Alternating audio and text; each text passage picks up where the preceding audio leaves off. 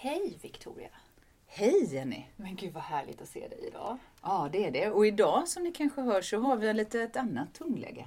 Ja, idag tänker jag att vi ska prata om lite djupare ämne vad det gäller döden och mentorskap. Kring vad det kan innebära. Och att vi idag är lite mer i ett stillsamt forum, inte i bilen. Mm. Jag heter Victoria Alén. Jag heter Jenny Wulf. Och välkomna till Live to Love the Road. Det brukar vara inspiration och vi hoppas att det kan vara det även idag. Även om tonläget är kanske lite mer sårbart skulle jag vilja säga. Mm. Ja, det är det ju verkligen. Idag är det på gränsen till tårar. Mycket så. Igår kväll gick en av mina... Jag ska inte säga att hon är min bästa väninna på något sätt. Men hon tillhör min familj. Tycker väldigt, väldigt mycket om Mia. Hon och hennes man har haft hand om min äldsta son Carl. Under 1 års tid har han bott med den här familjen uppe i Stockholm när han gick i gymnasiet. Och Rickard, hennes man, fick cancer och Carl var där och hälsade på för ett par veckor sedan. De visste att han skulle gå bort och det var ett väldigt starkt möte. Och igår kväll så somnade Rickard in. För mig är ju Rickard inte den här personen som jag älskar och omfamnar. Alltså jag menar inte att jag inte omfamnar honom, men det är inte min bästa vän. Men jag har gråtit så mycket idag. Och jag känner mig så låg och sårbar. Det är någonting med den här döden som framkallar och påkallar sorgen igen. Mm. Och jag har ju vetat att en av mina finaste mentorer i livet som än idag, över 25 år efter att vi träffades första gången 94 i Abilene, Texas på ACU. På skolan där han skulle undervisa i Intro to Announcing. Och det är ju det vi gör idag, announcing, fast i en poddstudio. Dr. Larry Bradshaw, den här stunden tillägnar jag honom. Och vad den mannen har lyft fram det finaste i mig. Underbart. Vad har han gjort med det då? Han undervisade, jag läste ju journalistik och han hade en enorm förmåga. Med mig så såg han direkt det där ljuset som jag är känd för. Många påtalar det. Han såg det direkt. Och han lät mig aldrig sänka blicken och bara hela tiden peppade mig att lyfta den uppåt. Våga mer, pusha mer, göra mer. Och han tyckte ju redan när jag var 19, ja, vi hör att du gillar att vara producent, men vi behöver en personlighet som dig framför kameran, intervjua, bygga broar, liksom stretcha det som är möjligt. Vi behöver höra din röst, vi behöver dig framför kameran. Dr. Bradshaw, 25 år senare, ja, jag hör vad du säger och nu kör vi. Fantastiskt, men gud vad underbart. Vilken underbar människa. Jag tänker också just det du säger, ja nu kör vi. Vad mycket det där betyder att få den här tilliten av någon annan. Tilltron.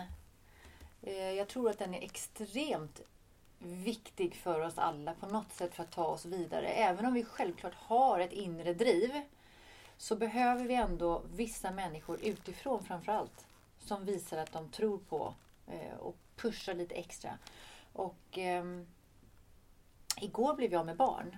Mm. Och du frågar ju dig, vad händer nu?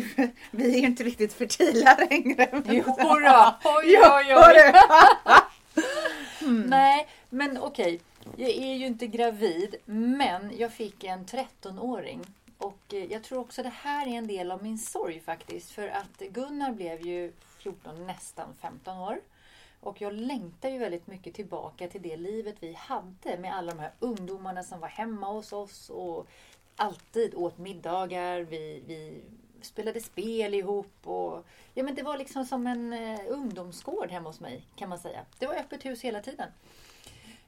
Och igår så kom Elias, 13 år, en pojke som har det svårt skulle jag vilja säga. Han är i ett gäng i Falkenberg där de är helt på fel väg. Han och några utav hans vänner kommer till mig när jag jobbar i gallerian. Ganska ofta faktiskt. Och jag förstår att ju mer jag är där, ju mer kommer de till mig och så lättar de lite av sina sinnen. Det kommer lite pö om pö. Elvira till exempel sa häromdagen att det var lite jobbigt med hennes lärare för att hon vågar inte på Teams eller Zoom räcka upp handen inför hela klassen för att tycka hon det är pinsamt. Så hon vet inte hur hon ska prata med dem då och få dem att förstå att hon kanske behöver en extra hjälpen. Ja, jag ska inte hänga ut med namn, kommer jag precis på. Men i alla fall, det finns ju olika personer som har väldigt stora behov. Och Elias är en av dem. Och jag har tagit honom så till mitt hjärta. Och nu är det frågan hur jag kan bidra på samma sätt som din Dr. Bradshaw. Dr. Larry Bradshaw. Han skojade med mig när jag var tillbaka 2012 och vann ett pris. När jag fortfarande kramade om honom och sa Hello Dr. Bradshaw. Och han var så här: nu är vi nog på den platsen i livet att det är okej att du kallar mig Larry. Ja. Men jag kunde aldrig det av respekt för denna storhet som han har varit i mitt liv. Och det är samma med en annan fantastisk lärare som också fortfarande lever som heter Dr. Marler. Jag skulle aldrig kunna kalla honom Charlie. Nej. Det går inte, det bara går inte. Och jag tror att du undrar nu hur du ska kunna finnas för dem. Och det Dr. Bradshaws bästa styrka var. Som ditt också kanske kan vara i gallerian. För att nu kanske den får vara digitalt. Det är att man visste ju att hans kontor var där. Och den dörren var alltid öppen. Men att skapa känslan av öppenhet. För det har ju Dr. Bradshaw verkligen lärt mig. Så tänker jag runt mina ungdomar. Jag har ju själv en son på 16. Och det påminner jag konstant hans vänner om när de vid de få tillfällen vi nu under pandemin ändå kan träffas. Men jag försöker påminna ungdomar i min närhet. Jag finns här, du har mitt nummer, dörren är öppen, ni ringer mig, jag kommer, jag ställer upp. Men det är ju min son då, så. Och då får du får välja lite som Dr. Bradshaw ibland hade man ju office hours. Men han var den läraren, mentorn som hade dörren uppe, jag skulle säga nästan jämt. Så fort han hade inte lektion så hade han dörren öppen. Jag säger till dig att jag skulle kunna adoptera Elias. Nu direkt. Alltså jag kramade om honom så mycket igår och han kramade mig. Och det blev sån otroligt stark känsla. Och han hjälpte mig med att fixa skyltfönster och hitta själva vad det skulle vara för dekorationsmotiv. Alltså det var helt galet. Och han ringer sin mamma och är så lycklig i rösten. Så att när jag kör hem honom så säger hans mamma: jag har nog aldrig hört Elias så här glad någonsin. Och det blir så starkt. Jag bara tänker så här, jag måste ta med mig honom hem. Ja. Det är klart jag inte kan göra. Nej, jag förstår din känsla. För det är det här jag har upplevt när jag varit i Sahara. Ja, när jag har en underbar liten video som jag kan dela sen när vi får upp våra sociala kanaler ordentligt. Live to Love the Road. Där har jag lilla Tuda, 4 år gammal. Hon går 100 kilometer ut i öknen. Och hon har ju lärt sig sådär, för hon vet ungefär, för att jag har hört av mig, att under dagen kommer Victoria. Och då tittar hon liksom bort i horisonten först för att se dammolnet om vi kommer med 4x4. Och sen så brukar jag stanna vid en solpanelsdriven brunn som vi har byggt ungefär 300-400 meter från hennes bosättning. Och då letar hon med blicken efter den blåa scarfen som jag brukar ha virad runt halsen, och även om man behöver liksom skydda sig för sanden. Och då kommer barnet springande. Och då har vi har så många sådana möten när vi har sprungit emot varandra av ren glädje. Där man bara det kärleksmötet 2 människor emellan, barn och vuxen, men också vuxen. Men barnet och vuxna, den är fantastisk. Och det är väl klart, just nu när jag sitter i Sverige 1 år efter jag har lämnat under svåra omständigheter Sahara, det är väl klart att det är den där hoppkramen med Tuda som jag kommer att längta efter och sakna mest av allt med hela Sahara. Det förstår jag. Du har ju pratat om Sahara ett par gånger.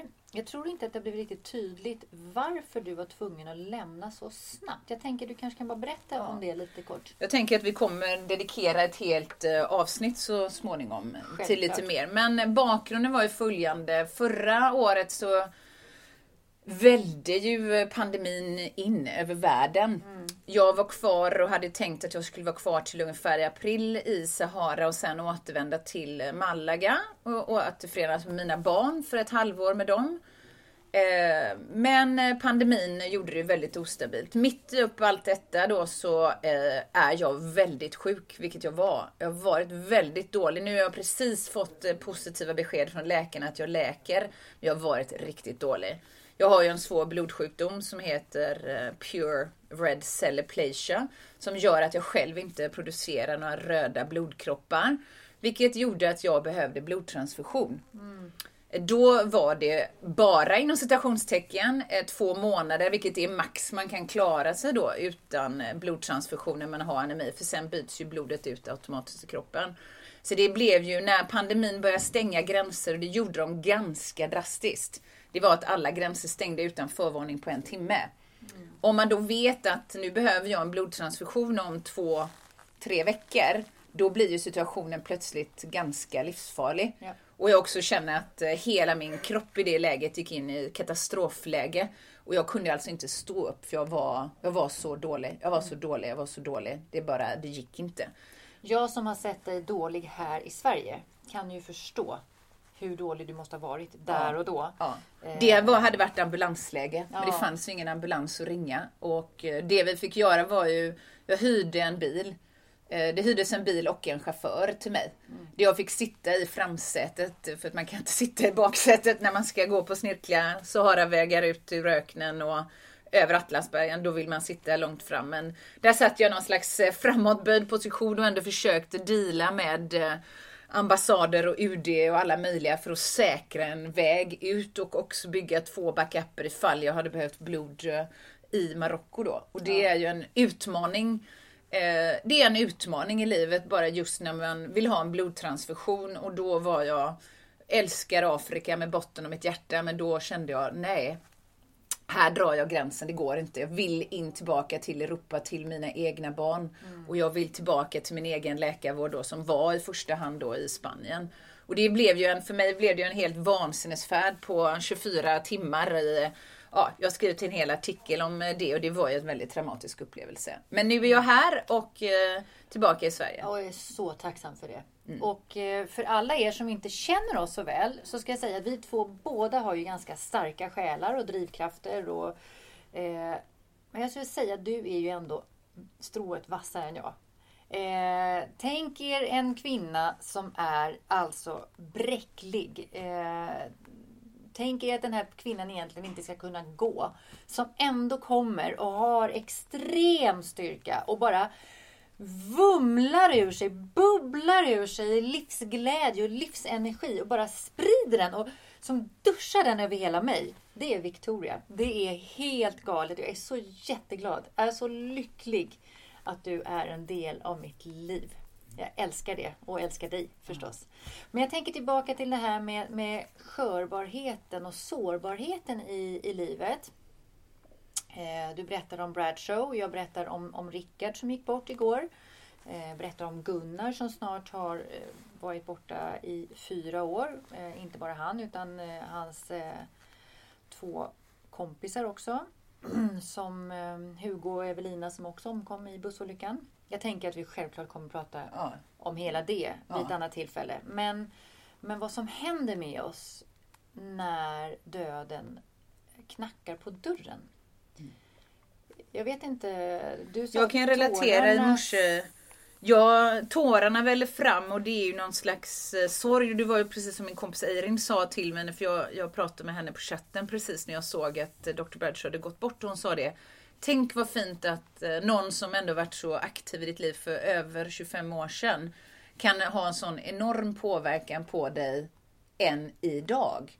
Tänk vilken gåva livet gav både honom och mig.